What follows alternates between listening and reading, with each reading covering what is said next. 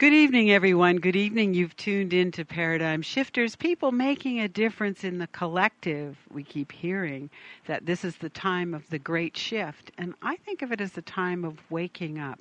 And there are some wonderful people that are helping wake us up. And my guest tonight is going to talk to us about Sai Baba. Sai Baba, who recently passed, and a lot of us are assuming he's going to do even more powerful work from the other side. But my guest went and lived in his ashram off and on for 30 years? And my guest is Jack Hawley, who's also the author of the Bhagavad Gita and the Walkthrough for Westerners, so we can understand that great old book. So welcome to the show, Jack. Thank you, Veronica. Glad to be here. Yeah, now how do you feel about, did you know that Sai Baba was going to leave? Yes, well, I did probably a month before he left. Okay. The communiques from India were here in the States now, but the communiques from India were fast and furious and all kinds of conjecturing going on and so forth. And our last trip there, my wife and I even talked about it privately. We said, gee, he doesn't look that well, and who knows, he might be leaving sooner than he originally had told us. Well, he's the manifestation king in many ways. I know he's a very, very, very realized being. But did he say that he was going to pass? Did he ever announce when he would die or when he would transit? All of his life, all of his, the people, his devotees, have thought that he was going to die at age 96. Oh, okay. And he's now, this year, 85 in India terms. Mm-hmm. So, but one time I was in the parlor with him and the boys up on the mountaintop. He used to take some of his students and some of his adults, and I think I was hopefully one of the adults. He used to take us up on a mountaintop and we'd talk. And he woke up one morning and he was talking to the boys in the parlor, and I was there, and he said, I'm not going to have my birthday celebration. Too much bother. And the boys were all hurt. Oh, no, Swami, we have to have this celebration. He said, no. He said, too much traffic, hundreds of thousands of people come. It's a big problem. He said, I don't think I'll do it. He was kidding. And then at that time, though, he dropped the notion that, and I also might leave this body earlier than you think I will. That's the way he put it. And did he say why? Yeah, well, no, he doesn't. He never says why. But in this case, everybody is going crazy wondering why. And I think really the story that I've heard that's most plausible to me is that the lunar calendar has to make adjustments to our calendar. And so over those years, he said that he's 96 this year. In the lunar way. See. Oh, that's interesting. And then there's an old fellow there, a good friend of mine, now has passed, but he's an old fellow sitting on the veranda with me there in India, Mr. Gopal Rao. And when he turned 90, Swami started referring to him as 100. Oh, interesting. So at first he would correct him because he would introduce him to some of the students or some other people there. He'd say, "Well, this is Mr. Gopal Rao. He's 100 years old." And he said, no, Swami, I'm only 93, I'm only 94, I'm only 97. So finally he passed away, and when he died, Swami said, yes, he was 100 years old when he passed. Aww. So it's the Vedic lunar calendar that people now are falling back on, trying to understand, human beings being what we are, try to understand why did he tell us 96 and here he is 85 leaving. Well, and my assumption is that these people don't live in a fixed environment. They're in a very creative environment. Is that right? I mean, yeah. You know what I mean is like who would live by an actual fixed rule or prediction? Well, there's another story that I like very much, and that is this. Swami is time.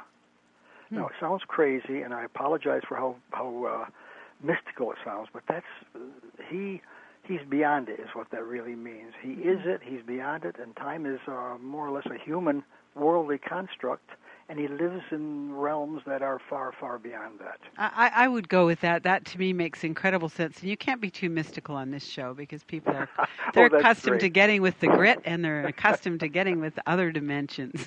Okay, very, very good. So that. Anyway. But I had this other question. I'm going, you know what? The world, the turbulence and the shift and the buildup is so incredible right now. And I thought, I wonder if he's just making steps to be in a better position, like to be in another level of. How nice. That, by the way, that's as good a assumption as any of them I've heard. Oh, good. And I think, by the way, there's no question about the truth of it.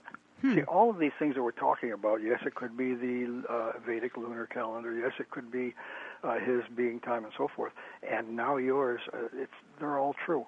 That's the nice thing about living at this level. They're all true. Yeah, and I wanted to read, it was really fun this morning because I wanted to read enough material to kind of really get the essence of him, and I even read some of the stuff that debunks him. But what I found over and over again as I flipped through some things is that amazing transcendent light that comes up through the material. And that to me is the proof, that something's wonderful here. Oh, that's really true. When I was deep into writing that Bhagavad Gita book, which I love, incidentally. I've got it all dog-eared already. Oh, how nice that is. Your life will never be the same. I hope not, yeah. Okay. We're growing here. But anyway, I was deep into that, and I could really sense something going on that was beyond my ability, my worldly ability as Jack the regular guy, and even beyond my ability in many respects as Jack the spiritual seeker. And my wife would come into the room, and she'd see me sitting over. We have a one-room place with a little bathroom and a kitchen off it. But in our little studio apartment over in the ashram, she'd come in. She'd look at me sitting over, writing deep into it for hours every day, and she'd see light around me.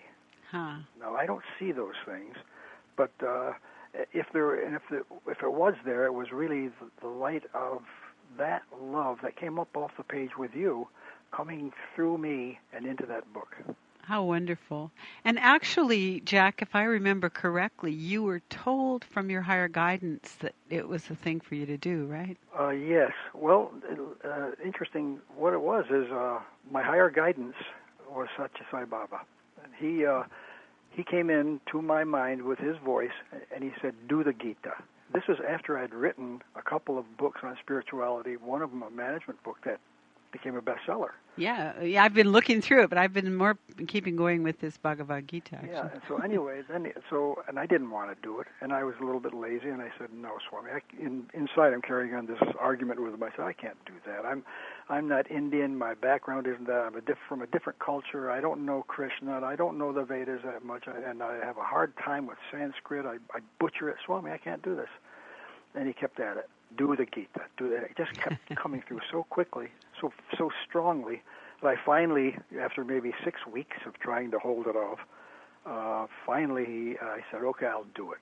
And as soon as I said I'll do it, then everything, as you well know, then Providence moved too, and everything came my way.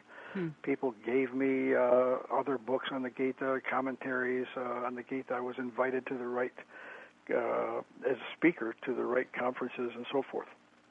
So the higher guidance, is my point to make, is that it was him. It was really clearly him. Now, if I say that on most shows, people start scratching their heads. But I think with you, it's quite different. No, we can handle that beautifully, and we want that information. So I want to go back a bit and say, can you repeat? I know you told it on the last interview, but if you could tell us how you got involved with Sai Baba. Oh yes, well, many years ago, a friend of mine who actually had worked for me in one of the aerospace companies in California, he went his way and I went my way, and then 2 years later, I get a postcard from him, written in pencil, saying, "Dear Jack, this is your lucky day, Hawley." And he said that he went on to say that he's sitting on the porch. He used the word porch rather than veranda, which is the Sanskrit. But he was sitting on the porch of a great holy man in India who is indeed the embodiment of divinity. Wow. And he said, go and buy this book. It just came out. He said, buy this book in a certain place in Hollywood. So, and I live on the beach in California at that time, Southern California. So going to Hollywood was really quite a little chore. Mm-hmm. But I ran out, jumped in my little car, and drove to Hollywood. Found that place. It's a little side street with a Sai Center on the street. Bought the book immediately. I came home. So the lapse time was probably an hour and a half, 2 hours. As I walked in the door, I had the book in my hand and had a picture of Sai Baba on the cover. It was, and my wife looked at us, and she was very startled. I said, "Wow, what is it, Louise?" She said, "That man on the cover came to me in a dream a couple of weeks ago." Wow. And she said, it was such a personal and important dream, and she snickered. She said, I didn't want to tell you about it. So you guys had a personal invitation from That's two correct. different messages. Yes. Wow. So those kinds of things, in the 30-plus years that we've been doing this great God adventure that we've been on, those kind of things become commonplace. I mean, they happen every day, all day long, throughout our entire lives, in our relationships with our children, everything. Wow. And you, too, had lost your child, had you not? Had lost your oldest son? Yes. Yeah. That was what turned me toward spirituality more clearly than ever before. I'd always been sort of a dreamy kid, mm-hmm. and I was brought up a Catholic. But for some reason, the church part of it, as much as I liked the basic faith, the church part of it just didn't matter to me anymore. Mm-hmm. So I drifted away from that, and then I was teaching at Cornell 1 day a week. We were living in Boston at the time, and I was teaching at Cornell University, upstate New York. So it's about maybe an hour and a half plane ride, and I got word that our eldest child, a boy, Danny, had passed away. It was a swimming accident. So pretty incredible message that is. Oh yeah, really. So I didn't know what to do. I just drove the 60 or whatever it is, 50, 60 miles up to Syracuse, jumped on an airplane, and on the way home, I was just so lost, and I didn't know which way to turn, and there was such a empty feeling in me. I didn't know how to handle it. I saw a priest, a Catholic priest, sitting maybe 3 rows ahead of me. He also had an aisle seat, but on the other side of the plane. So I saw there was an empty seat across the aisle from him, so we could very comfortably have just leaned toward one another and talked. So I made up a little story in my mind. Well, okay, I'll buy him a beer. I'll go up and say, "Hey, Father, would you like a beer?" And then we can have, and I could open up the subject of how lost I was, and I rationalized it, saying, well, he's trained in this, he knows how to do all this. But Veronica, I could never do that. For some reason, I sat there for that hour and a half on the plane, 2 hours, and I couldn't move out of my seat. And it wasn't until years later I realized why, and that was my turning point. I turned away from organized religion, and I turned into my own inner truth, and started mining that for the next umpteen years.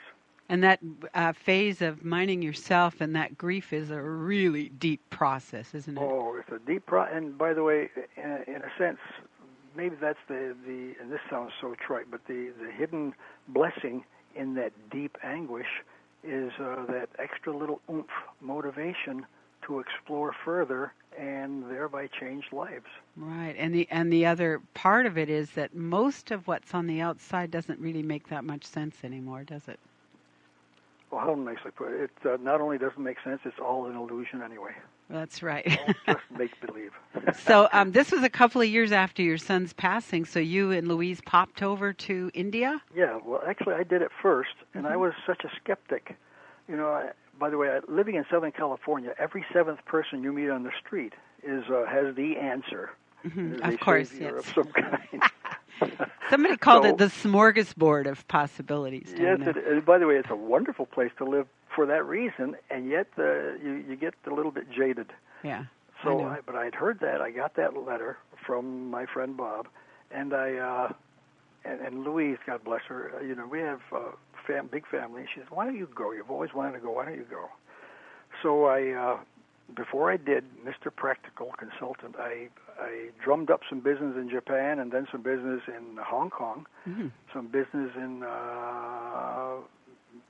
Thailand, not Malaysia, but Thailand, and then into India. And that was really my objective.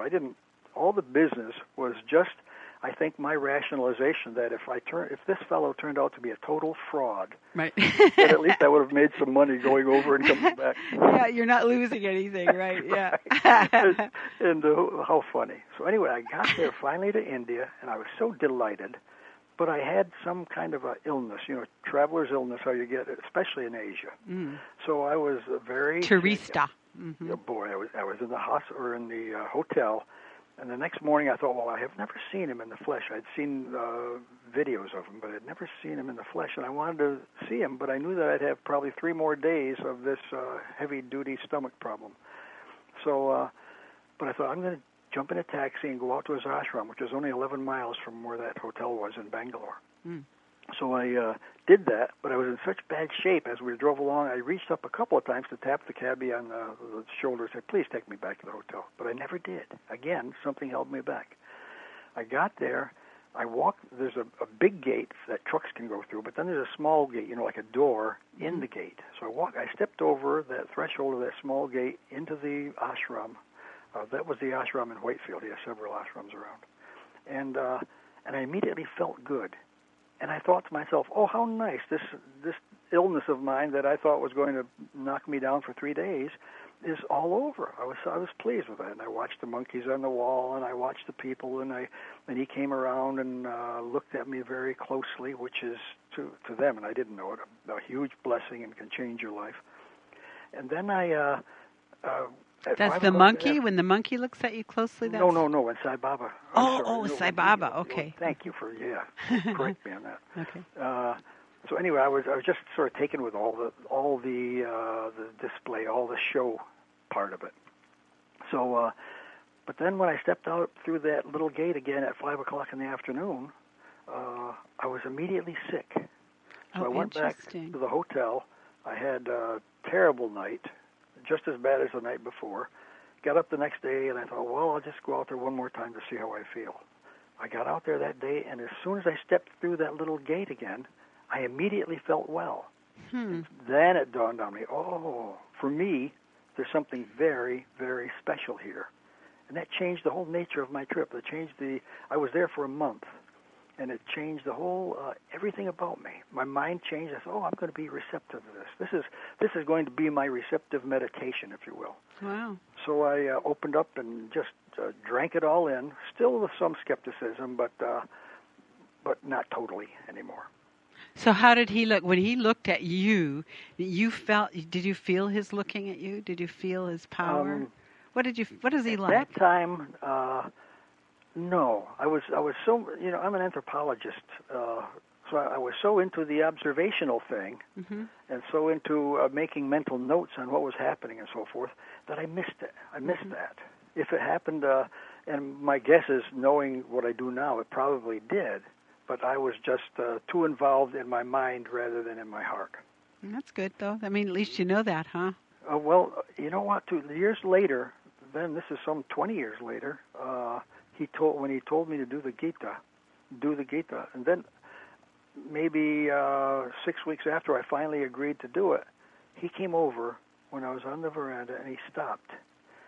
And by that time, by the way, I'd been so many years with him, there was no need for any human kind of repartee. We didn't have to be nice to each other. There's no personality involvement whatsoever. But he just looked at me with a very straight, almost stern face right in my eye, and the same thing. I didn't return it with a smile or anything. I was the same way. I just so serious.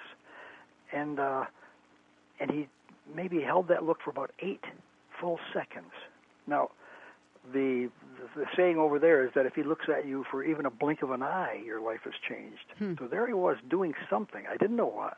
with me for 8 full seconds. It's kind of like a Shaktipat. That's exactly what it was. Yeah. This fellow behind me, a Saint Indian fellow, very knowledgeable, he said, Jack, he said, that was so powerful. He told me the next day, he said, it was so powerful that I had to go home and meditate after that. Oh, wow, that's wonderful. And I said, what do you think it was? His name was Venkatesh. I said, what do you think it was, Venkatesh? He said, he's imbuing something in you. He's just giving something very, very important, and he couldn't get over it. And I couldn't either. So why me? So. And why not? How nice. That's right, and I'm even learning to say that to myself too. Oh, isn't that wonderful? So what? I don't even know where to go with this. So, I know it. Yeah, because what's really interesting, I already said this, but as I'm flipping through stuff that I printed out of people's experiences or things about him, the feeling is a little like going in that door. That you talked about, the door of the gate. I can feel the energy. See, and you're the kind that'll trust that feeling immediately. Yeah, more now than I used to. I used to go, yeah, you got to think this out. You know? I know the feeling. It helps to get a little older, doesn't it? It does, doesn't it? Yeah. So tell us some more. So you and Louise started going off to Bangalore. Bangalore, is that it? Bangalore. Now they've changed the name to Bangalore. Or something like that. Bangalore. But anyway, it's Bangalore. They've changed many of the names that got the British monikers back in the old days. They've changed them to the regular language. Which means it's harder for us to figure out what we're talking about right now. I know it. That's okay. I'm just really interested in the fact you guys went for so long, and the fact you had many, many, many experiences. And we hear stories of. In fact, we used to sit around, my cousins and I, and joke about just extending our hands and imagining either vibuti or jewels coming off them. But we never got that. So maybe you can tell us about that. Well, one of the first was. We went, again, my wife and I went up to a mountaintop in Uttikamund, which is a wonderful old hill station in the western Ghat Mountains in South India. So we went up there and spent a couple of weeks up there, and with him and maybe 200-300 other people. And then the day we were coming back, my wife got very ill. And the taxi ride was awful for her. She slept most of the way. It's about a 9 or 12-hour taxi ride. Bumpy, hot, stinky. So she slept most of the way. Then when we finally arrived at the ashram, I was very concerned, and she couldn't sit up. As soon as she'd sit up, she'd roll over. And she was terribly disoriented, so I was really worried about that. So I left her in my room in the care of a friend, and I went to darshan, which is when he comes out and walks among the people. So I went to darshan, and I sat there, and people were so glad to have him back, by the way, that there must have been maybe 5,000 or 6,000 people there. Wow.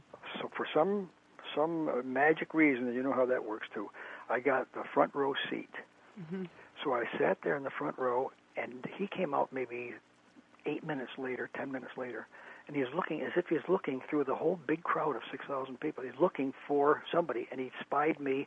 He walked immediately over to me, and I knelt up. I was sitting on the ground with my hands folded in a namaste, and I knelt up, and I said, Swami, and he said, I know, and he swished his hand in the air and made vibuti.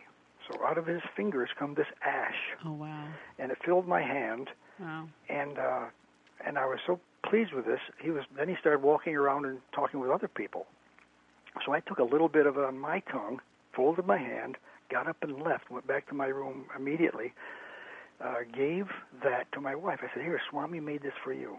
Gave it to Louise, and she was really in bad shape. She couldn't go, by the way, and there, at that time, we had no furniture on the floor. So she was on her little cotton mattress on the floor. I gave it to her, and I sat there next to her and watched and waited for a lightning bolt or some magical thing to hit. Nothing came. But then maybe 3 minutes later, she got up, walked to the bathroom, and then came back from the bathroom. So that was the bolt of lightning. Before that, she couldn't even sit up, and suddenly she's walking. We were both accepting it, And that, that sort of that subtlety is earmark of a lot of the things that happen there. Oh, if wow. you're totally left-brained, then you can write it off. But if you're not, if you have that openness to this mysterious presence, then you start seeing it and becoming more and more aware of it. Wow, isn't that amazing? Eh? So, did you chat?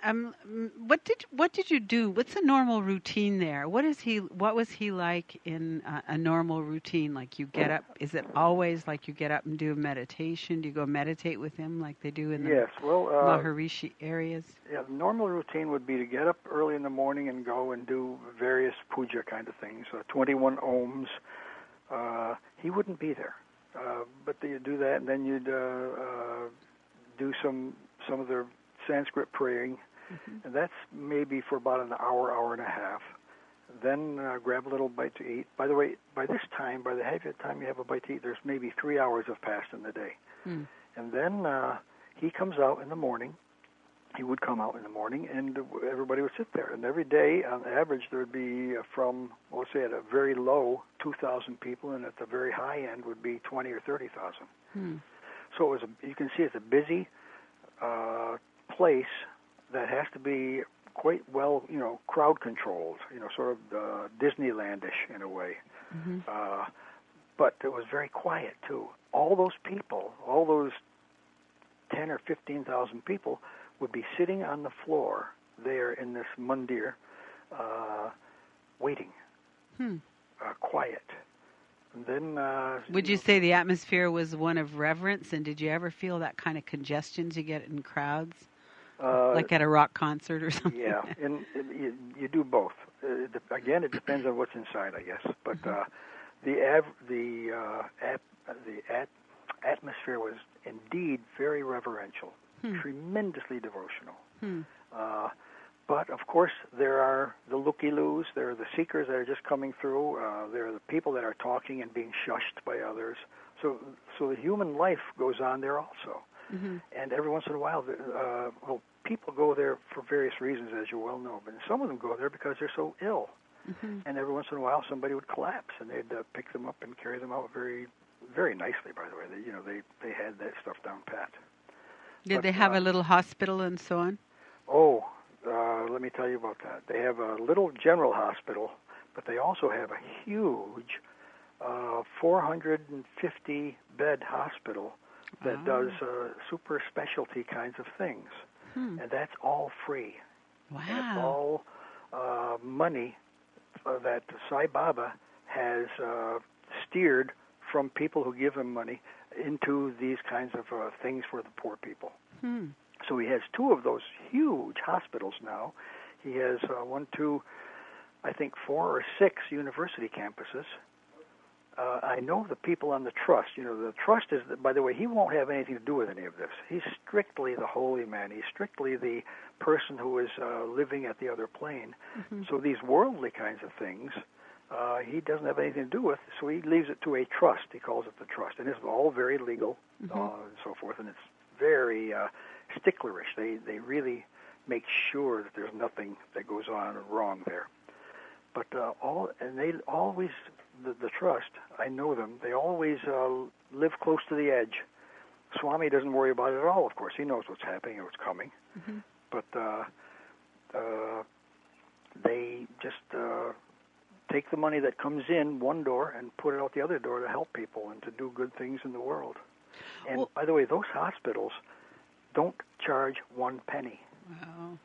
Now, these are state-of-the-art hospitals. A friend of ours is a director of a big hospital in San Francisco. She came over with us one time, and she said, "My God, this hospital is it's as good as any place." And she then talked of space per patient and all the measurements that they use. This is a fine place. She couldn't get over it. Wow. Well, tell me this, excuse me, the people that come to see him because they have dreadful illnesses and so on, I mean, I can really understand that. So are those people also included in the hospital A and B? Do those hospitals feel the way it does when you entered that small gate to the ashram? Yes, they do. I forgot about that. I don't go to the hospital. I'm very healthy. but I had to go for some reason 3 or 4 years ago. And when I stepped through the gate to the huge hospital, there's two huge ones, to the huge hospital that's in the south, in the boondocks, the same feeling. And I said to Louise, we forget how beautiful it is. And Louise, by the way, hates hospitals. She's been in and out of them so much she just can't stand them. And her first reaction when we walked into that hospital was, oh my God, this place I could get well in. Oh. And so do people with real extreme illnesses get well there? I mean, do you know what I mean? Yes. Does he have a history of the healings of extreme, what I'm saying? The figures I've heard, but these are early ones, and I don't know if they've changed over the last few years, but the figures are that they have, oh yes, thank you for reminding me, that woman that came over there, she, of course, drilled into that very deeply. We talked with the hospital director for a long time.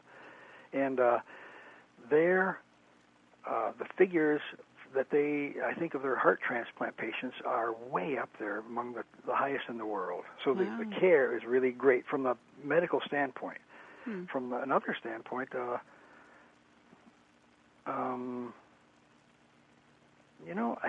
now that you ask, I think the hospitals are really for people who don't have that healing capacity, so they go to the hospital. Mm-hmm. Whereas people who have a healing capacity will sit there and slowly but surely, gradually, they find themselves getting better. So there's, let's say, there's the spiritual healing as well as the medical healing. And of course, in my world, I'm told all the time that healing is as much up to the healee as it is to the healer. Oh, as a matter of fact, over there, they would say it's all up to the healee, and the healer, if they do their job well, can facilitate that healee making the connections so that they can heal themselves. Right, the awakening kind of thing, eh? Yes. Or the raising of the fields and frequencies. So, wow, it would be. After I talked to you before, I wanted to go to India really badly. I haven't made it yet, but I will yet. So the ashram is going to continue, and the hospitals and the trust will continue with all that. Yes, it's so nice. There's a woman, an Indian woman in Cleveland, who's a friend of ours. She's a friend of ours. We don't really know her. Her name is Seema. Mm-hmm. And she's been channeling Swami for the last several days. And of all those pages of channeling that she's come up with, there's one sentence that just leaps out at me. And this is Swami speaking through her. It says, I have gone nowhere. I believe that. I believe that, Jack. I really do. Me too. I mean, it's so very clear. Mm-hmm. I have gone nowhere. It's just a matter of we have to look toward the light in a little different way, and and people. My wife and I have already done this, really, but most people who are his devotees will have to learn how to cross that tremendously profound, minute space from Swami the form to the formless. Mm-hmm. And that's going to be good for everybody. Well, now, if you're thinking about him and you're thinking about your time in the ashram, was there a specific feeling, ambiance, vibration that you would, if your eyes were closed and you were in a darkened room, you would recognize as Swami's? You see what I mean? Is like we do have the ability to recognize one another's energy imprints, don't we? Okay, and I'm thinking about that. I'm not trying to trip you up. I just think it's... No, this is a wonderful question. I love the question. That's why I have to think about it. I think the first thing that comes to my mind is love. The next thing that comes to my mind is peace. And it's inner peace, not peace in the world. And it's quite different, because those of us who are totally involved in peace in the world get caught looking in the wrong direction. So I read something, not meaning to change the subject, but just sort of amp up this subject. I read something about how there was, I think it was in El Salvador or something, that somebody had defaced one of the posters talking about him. and the people were incensed that they had done that, and he just smiled. Somebody channeled from there to India or whatever, something that he said, which was basically, that doesn't touch me. That's nothing to do with me. Oh, I know. I'm just here for love and blah, blah, blah. So they put that up on top of the poster, apparently. Whatever it was that was channeled was a small thing. Oh, that's nice. That's a nice... See, there will be 10,000 of those stories, and I think there already are like 4,000. It's wonderful how it'll... people will do that, and many of the stories will be true. Others will be fantasies. Well, in your book, the Bhagavad Gita, your writing of it was really very powerful, but what touched me the most was thinking about the word Atma. Mm-hmm. And that's what I keep thinking for people who don't know the word. It's just that part of you that goes on and on always and is absolutely unscathed by worldly drama. Is that right? Yes, absolutely. And he seemed to talk about that. So then we've had bin Laden killed and people doing all kinds of reactions about that. And I just translated that. That's just a drama that's been moved. Yes, that's right. Yeah. And the Dalai Lama is here in California. He was just at USC yesterday. There's a little piece in the paper about how he reacted. Somebody in the audience interaction part asked him about this murder over there, the assassination. And he said something to the effect that it is part of the drama of life, yes, A. But B, there are some people who will help the world to be rid of. Now, I don't know whether that's the newspaper reporter's interpretation or what, but that I was interested to see what he would say. Mm-hmm. That is interesting, isn't it? So we go back into your book, and I go, well, Krishna would say maybe it was the dharma of the warrior who assassinated him, maybe. Mm-hmm. Is that right? Yeah, that's really right. And he'd say that it's all part of that karmic drama. Yeah, exactly. That is this world. Yeah. And the way to get past that is to turn Godward, to turn toward divinity. That divinity is in yourself, especially. Mm-hmm. Turn there, find that, and you won't be touched by any of these kinds of problems. I love Winston Churchill. I just quoted this to some friends that were visiting yesterday. They were talking again about Osama bin Laden. And I recalled, I think it was Winston Churchill, you might know better than I, who talked about it this way. He said, when we sleep at night, there are rough men who stay awake, ready to inflict harm on those who would inflict harm on us. Now, that's an interesting way of looking at that SEAL Team 6 or whatever they call it, that did that job in Pakistan. The other interesting thing is about celebrating his death. I'm not really sure I could do that. Me too, I know. It's not a soccer game. I said to Louise last night, we were watching it on television, I said, this isn't a soccer game that we won. Yeah, exactly. I know. That's right. But it's actually really good material for all of this teachings, for example, of Sai Baba, of the love for all of it, and that he's unscathed and we're essentially unscathed. And the peacefulness, I think, that I go to right away is that being unscathed, that capacity that has developed in me over these years to not be knocked off track by these dramatic, worldly things that happen. It's a great teaching right now, isn't it? Yes, it is. Huh? Yeah. And whenever we have these major incidents, it's tremendous time for teaching, isn't it? It is a tremendous time for teaching. So tell me more about Sai Baba. Tell me about some other experiences that you had. And I'm really happy to hear about the hospitals. I think that's great. But I love to hear about the healings in those. Yeah. That's,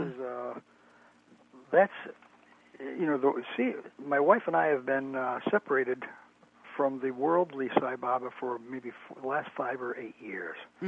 Which means that all the hospitals and all those things are what goes on there. And we see them and are amazed by them, but our trip has been so much more internal than that. Mm-hmm. And this was through his direction, too. he's steered us so clearly, that our thing is not to do that outward seva necessarily, but to do the kind of inner things that are required when you write a book like the Bhagavad Gita book. Yeah, and I told you I told you in our last interview. I asked if you'd had many lifetimes knowing the Gita because you were imbued. Oh, yes, I remember that. You were imbued with the information, and that's the whole inner, isn't it? Yes, it is. Yeah, I appreciated that. The one time when I was there, another little story. Excuse me.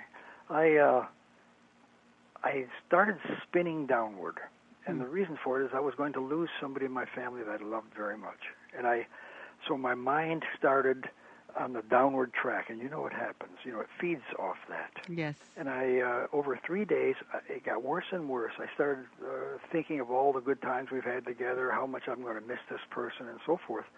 So by the end of that 3 days, I was a mess emotionally. There were tears ready to leap out of my eyes. And Swami, of course, knew this right from the start. I could tell that he, as he'd walk by, busy with somebody else, never with me, I could tell that he was aware, of course, of what's happening.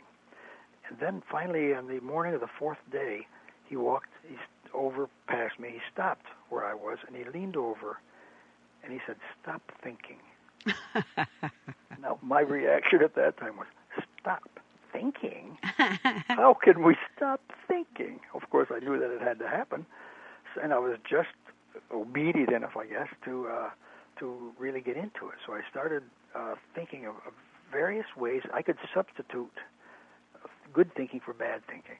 So I started with my mantra, and then I'd say, I tried one thing after another, tagged onto my mantra. Nothing would work. Finally, the one thing that worked was cleanse my mind.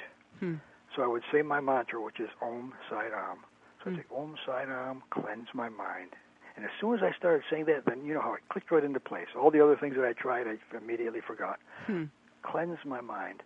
So that was stop thinking, my way of stopping thinking. And within 20 minutes, that deep, deep, awful funk that I was in had started to lift. So I knew, oh, good, thank you, Swami. Thank you, Swami, for that. And within an hour, it was gone. So I was back on track, and I was feeling good. Now, if you look at that, you clearly, this is a matter of mind.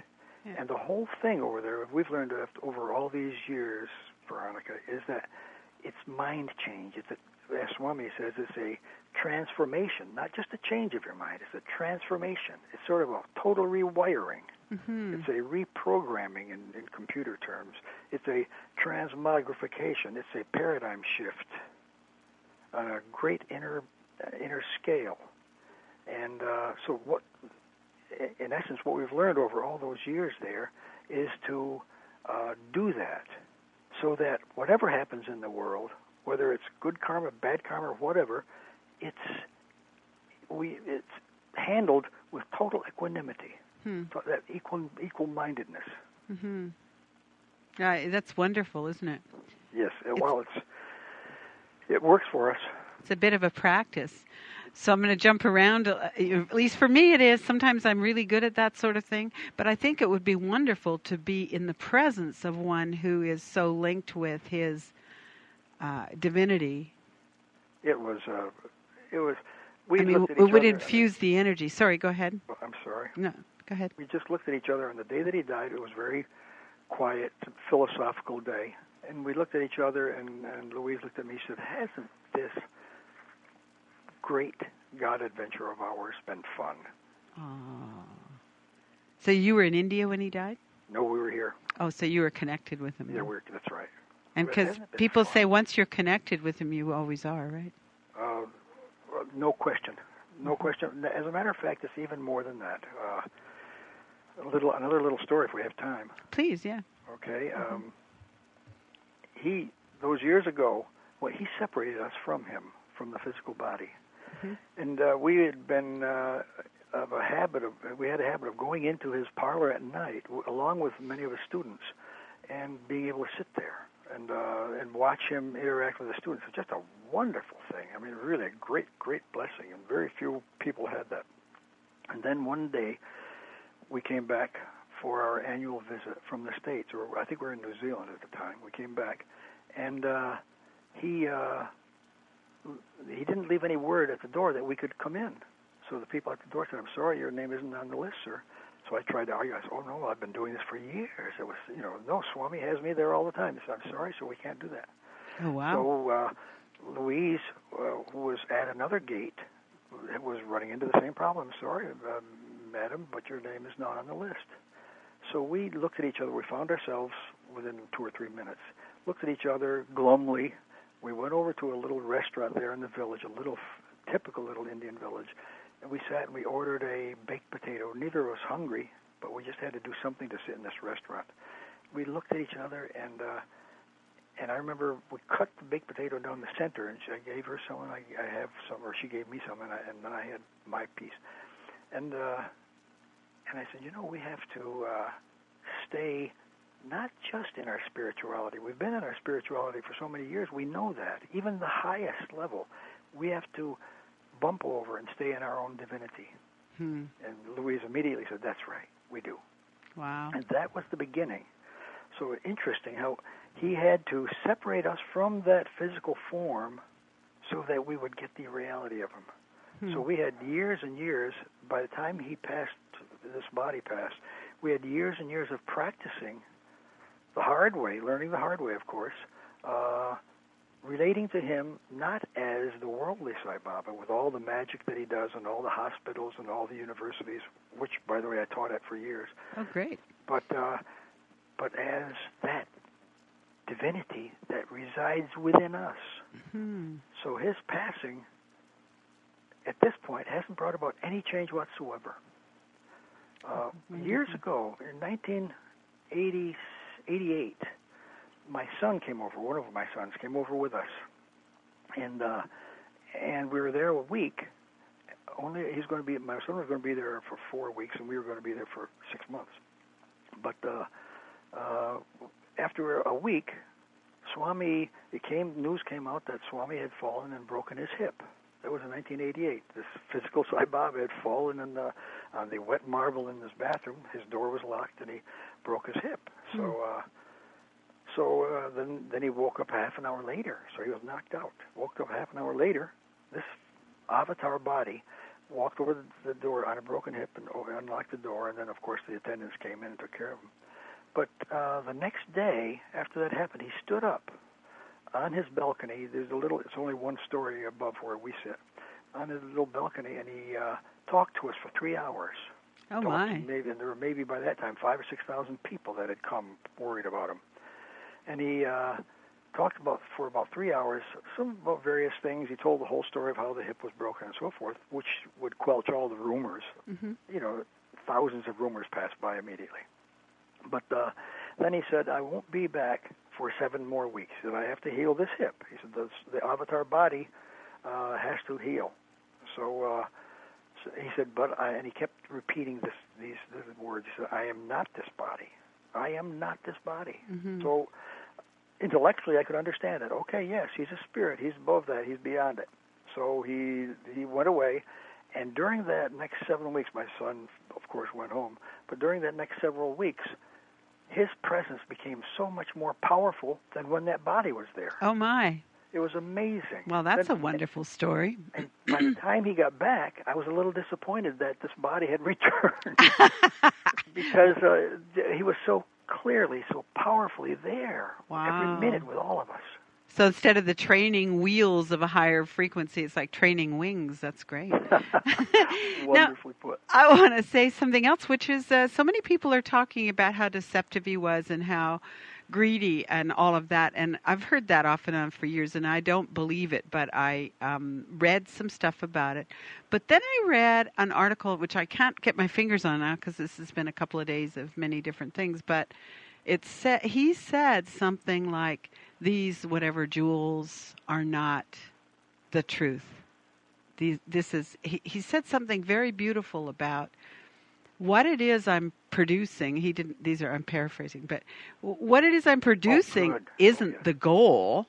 the goal is being in your divinity. The goal is being beyond your attachment to or your need of any of that sort of thing. Yes. Something like that. It was very beautiful. Well, and I don't know that exact quote, but that other one that comes to my mind is that he often says this. He says, I will give you what you want so that you will learn to want what I really want to give you.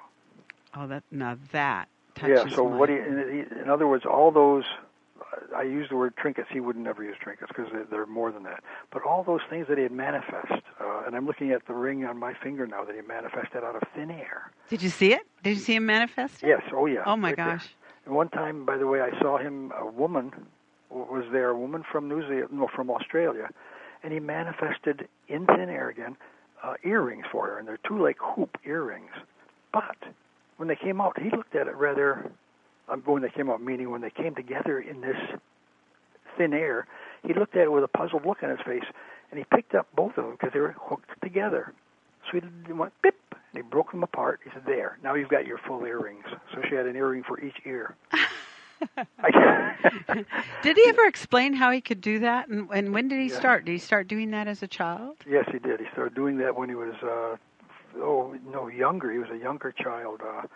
Maybe when he was 6 or 7, he would be playing with his mates, and he would he'd ask them what they wanted. So they'd want certain fruits out of season and so forth, and he'd pick them off the tree that they were sitting next to. The tree is still there, by the way.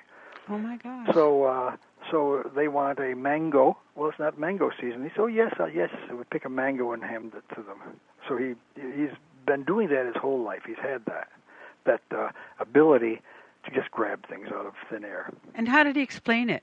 He explains it this way. He said, a lot of people asked him this, and the theme of the answer is that I think it. So I think it, and it happens. One day he... So that's kind of what we all believe, but his is much higher speed than ours. You know what? If you talk about one time at Findhorn, I was looking at the story of the people that founded that place, and this is Findhorn is a spiritual center that's founded really in terrible land. It's not arable hardly, and it's you can't grow crops on it. But the people there wanted to grow their own vegetables and live as a spiritual community. Right. So they would think it, and there's three personalities primarily, would think it so strongly that after a couple of years, things would change. And they followed their intuition, their intuitive... They followed little voices in their own heads, too. Yes, and they not only that, but they became very adept at that. And they, how it is, it's really a very down-to-earth process. Once we practice it long enough, we learn that stuff. It's kind of bringing through things from other dimensions, too, isn't it? Okay, huh? So I think in their case, they brought that energy finally through all of that thinking. And it took them 2 or 3 years to grow those beautiful vegetables. Well, in Sai Baba's case, he thinks of it, and instantly it's there. Isn't that wonderful? He, one time... I and 4 other men were sitting there at his feet in his own private room. This is the room, within which I have sat within 20 feet of the door of this room for the last 20 years. But he was sitting there talking with us, and it was after a huge celebration where 3 million people had come. Ooh. I know, so talk about crowd. Yeah, really. Yeah. So he sat down and he cracked a joke first. He said, how many miles of Padanamaskar, which means he walks through the crowd and people can touch his feet, how many miles of Padanamaskar must I walk? And we all giggled. And then I said, Swami, and at that time, he was just opening a huge, huge water project. It's the largest private water project ever created on the earth. Like this is hundreds of miles of cement aqueducts to bring fresh water to villages all the way from there to another huge city in India. So he just finished that, and the second hospital had just come online. The first one had been going for 5 years or so, and he had them build a international airport there in this little village in South India. So everything was happening, and then these 3 million people came. It must have been a big, big birthday, because I forget exactly the occasion. So anyway, he had us in there sitting, and my first question to him was, well, Swami, I said, what's your next project? and he sat back, and he's always wearing like a dress. He sat back and he made the motions with both of his hands as if he was sweeping crumbs off the lap of his dress. He said, "I'm not thinking. I am not thinking." And in that means that as soon as he think of something, it would happen. So tell me very quickly, because we almost have to be done here. What was it like teaching at the university? Is it a good university? Is it accepted world over? It's a fine quality little university. There are maybe 1,400 boys at that campus, and then there's a girls' campus 12 or 15 miles away that has, I forget, maybe half that number of girls. But that was his first campus, was a girls' campus, by the way. Wow. But anyway, it was really nice. It was one day I was lecturing there, and I thought to myself, well, this isn't really much different than the lecturing that I did at UCLA or Cornell or whatever, except that I looked out the door, and at that moment there was a little family of monkeys walking by on their knuckles, looking in at me. And then I looked down at my feet, and my feet are bare. So, standing in so it's not like the States. Here, I thought it was because I was feeling at ease at that moment, but it's really quite a different situation. And who goes there? Is it people who live in the ashram, or is it locals? No, it's people from all over India. As a matter of fact, from all over the world. They'll always have a couple of Westerners from South America or North America. And with a spiritual tone to it, or is it just? It's really a heavy duty spiritual tone, but more of a character. So the primary objective of the university is to build character, and then to do some great teaching. Wonderful. Now, I came back one time, and I was trying to help my friend over there, the dean, find a graduate school for his son in the States. So I have some friends at UCLA, and I talked to the admissions office there, and they said, well, we don't accept any students from India at all. Then she said, the list of schools we accept from is very, very small. She said, what's the name of the school? I said, well, this probably isn't on the list, and I told her the name of the school, such and such university. She said, oh, yes, that's on the list. Oh, yeah, we'd be glad to accept them here. Oh, good. Well, that's a good comment. So it's a really fine, very bright students. They're very motivated, directed, very thankful. They're just wonderful. Well, we have to close, unfortunately. Are you going to go back, you and Louise? Will you be headed back to India, or are you just going to do it all, not remote, because it certainly is in the moment and present, isn't it? We don't know. I think there's going to be a sorting out time over there now, so that I don't want to really be close to.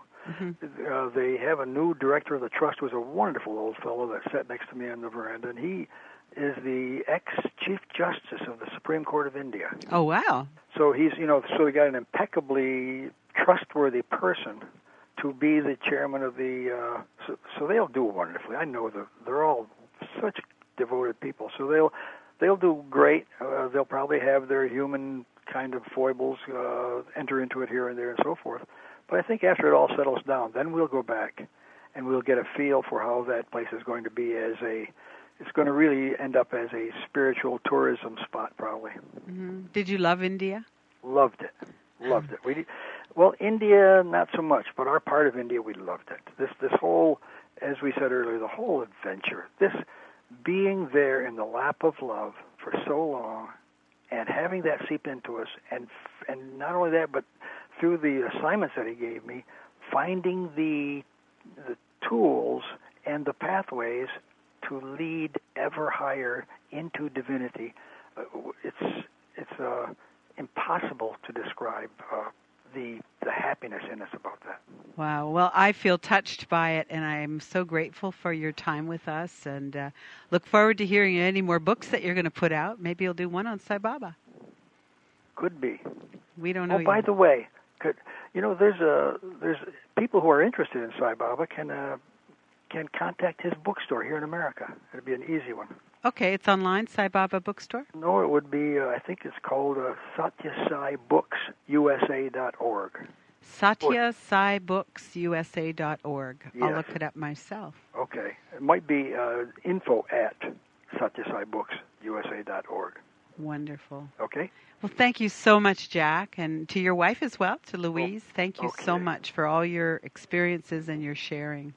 It's really our pleasure, Veronica. Thank you for asking. All right. Goodbye. Bye-bye. Sai Baba. for his transcendence into many other dimensions. I'm sure he's going to do good work from the other side.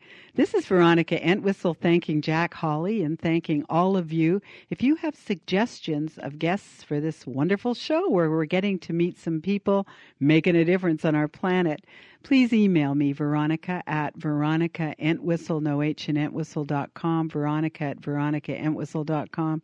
Or if you'd like a session with me and my guides and angels, Veronica at VeronicaEntwistle.com. And stay tuned for next week on Paradigm Shifters when we're going to again meet Dwal Kul through Kathleen Kingdon. I'm really excited to hear what his perspective brings to us. Tune in next Tuesday at 8 o'clock. Dwal Kul. Good night.